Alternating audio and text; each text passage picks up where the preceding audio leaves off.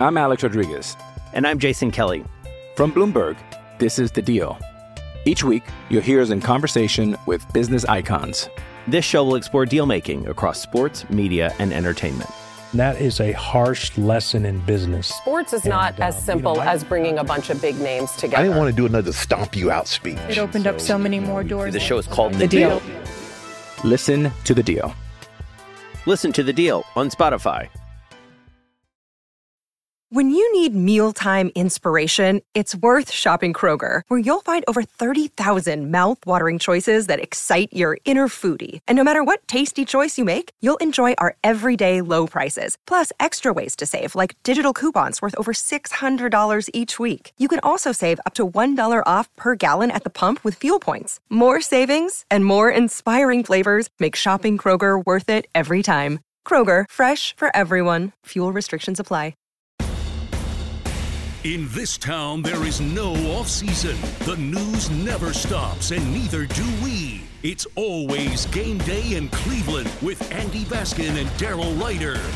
It is always game day in Cleveland. He's Daryl Ryder, and I'm Andy Baskin. All right, we continue on reflecting back on what we saw in preseason game number one, other than a lot of rain and no electricity in the Cardiac Club where we do the preseason, where we do the pregame show, which made things very interesting for Meredith Kane, who is not only our outstanding producer on this show, but she's our outstanding producer of that show. We were in the dark for most of the pregame show, but we got it done, and we got people ready to listen to the game. What other takeaways do you have from preseason game number 2,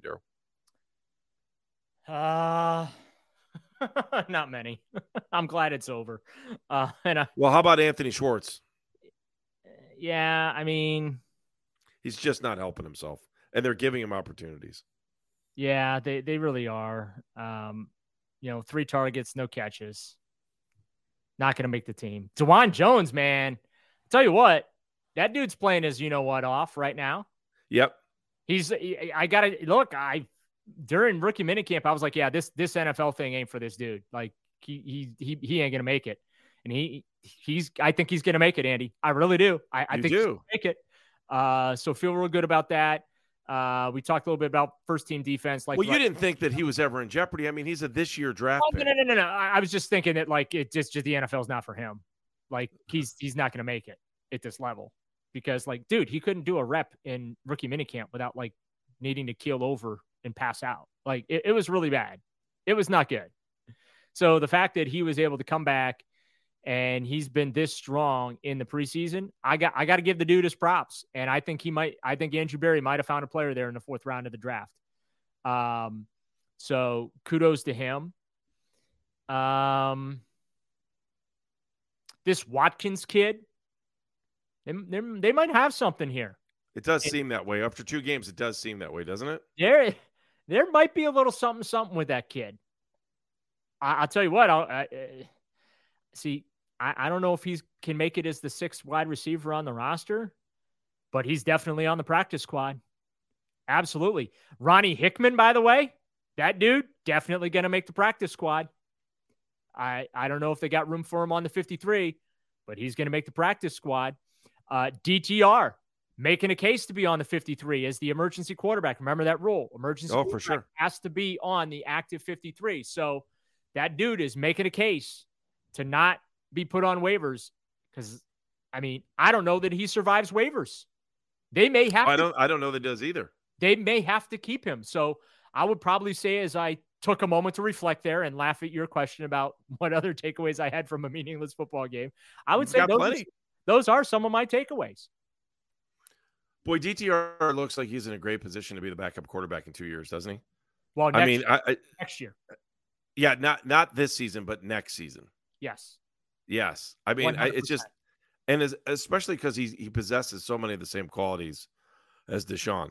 I just think the transfer of power, if you ever have to do it, isn't going to be as great as you might if you went from Jacoby Brissett to Deshaun Watson. The transfer of power there was not in sync based on the offensive line. I did like the way the offensive line looked on the first drive as well. They definitely looked like they've had some work with Deshaun, way more than we saw last year, where it just kind of seemed like they all got thrown in the fire. Right. Yeah, and that's not going to happen this year. They're going to whatever they need to do to kind of like bring those guys along. It looks like that's what's going to happen with these young guys in this draft and develop philosophy that Andrew Berry has. But there are going to be some tough roster decisions to be made because they got to win football games this year. And I don't know if you can just hold ceremonial roster spots for your draft picks. Like, I think it's over. I think that's completely over. And I think Andrew Berry knows that. I think Andrew's moved on from the thought of I've got to keep my draft picks. And maybe it was just quirky going out of last year that there was one guy that he had lost as a draft pick. But I think those days are over. I don't think that having a number after your name rather than FA or college free agent or any other, I don't think that matters, or undrafted doesn't matter anymore. He's got to put the best players on the field. I'm Alex Rodriguez. And I'm Jason Kelly. From Bloomberg, this is The Deal. Each week, you'll hear us in conversation with business icons. This show will explore deal-making across sports, media, and entertainment. That is a harsh lesson in business. Sports is not as simple as bringing a bunch of big names together. I didn't want to do another stomp you out speech. It opened up so many more doors. The show is called The Deal. Listen to The Deal. Listen to The Deal on Spotify. Yeah, again, this is a put up or shut up year. Kevin Stefanski's job is on the line this year. So, yeah, there's going to be some interesting conversations to be had about the progress made from his 2020 and 2021 draft classes, 100%. I'll tell you, the other thing that's weird is with Jacob Phillips out, you start looking at the two deep on linebackers, and, like Jordan Kunasek went from, like, I think I was looking a week ago, he was fifth string. Now he's looking like he's a backup to Anthony Walker. So, losing him and losing a player for the entire season, it's just the preseason gets long, and it just keeps getting longer by the minute with these injuries.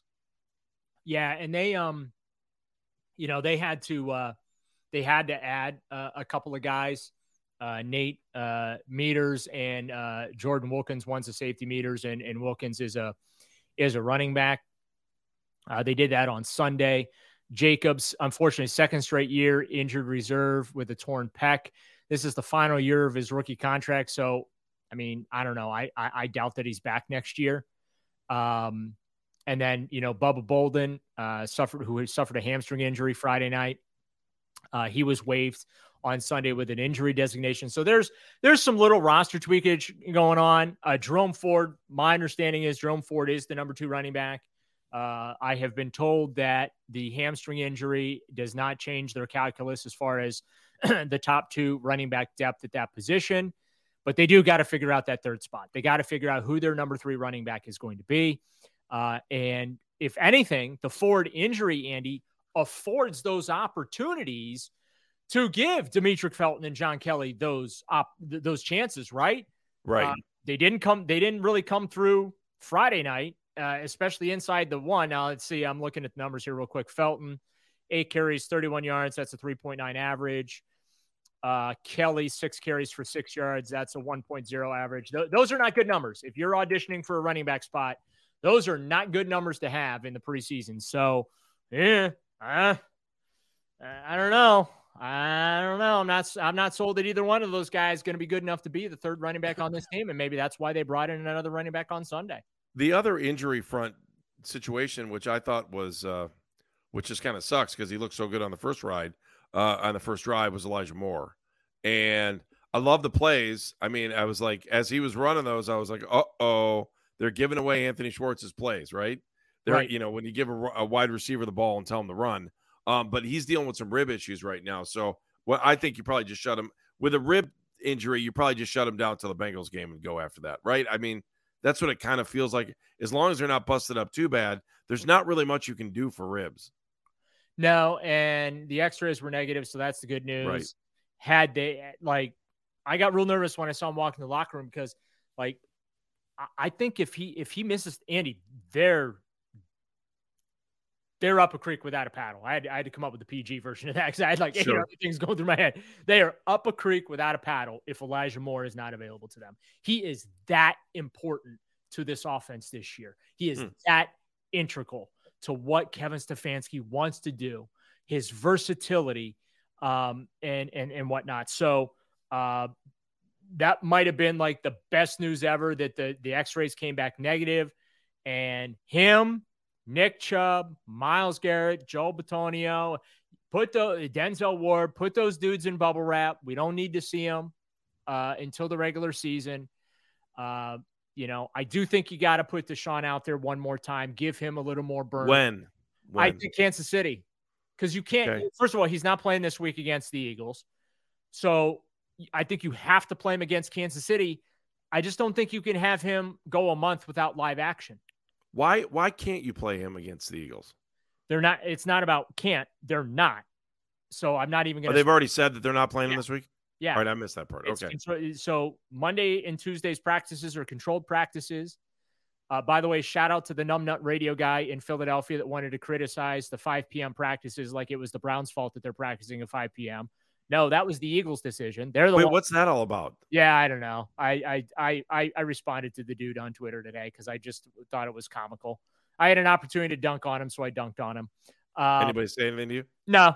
And I wouldn't care if they did.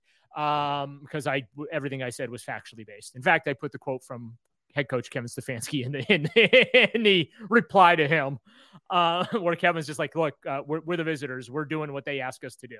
We're going into their home. They're running the show. We're just showing up to help them work, much like they did last year in coming to Berea in those 2 days in which the Eagles just kicked the crap out of the Browns for 2 days. So hopefully the Browns don't get the crap kicked out of them for 2 days in Philadelphia. But Kevin Stefanski's made it clear that the controlled environments Monday and Tuesday are going to be the work for the first and second team, which means the third team and the fourth team and the cleanup guys, they will get their work Thursday night. It's going to be basically the Hall of Fame game 2.0. All right. It's always game day in Cleveland. If that's what we're going to see, well, we're going to talk more about it. So it's the Browns and Eagles all week in Philadelphia with a game on Thursday night. We'll talk about that next. It's always game day in Cleveland.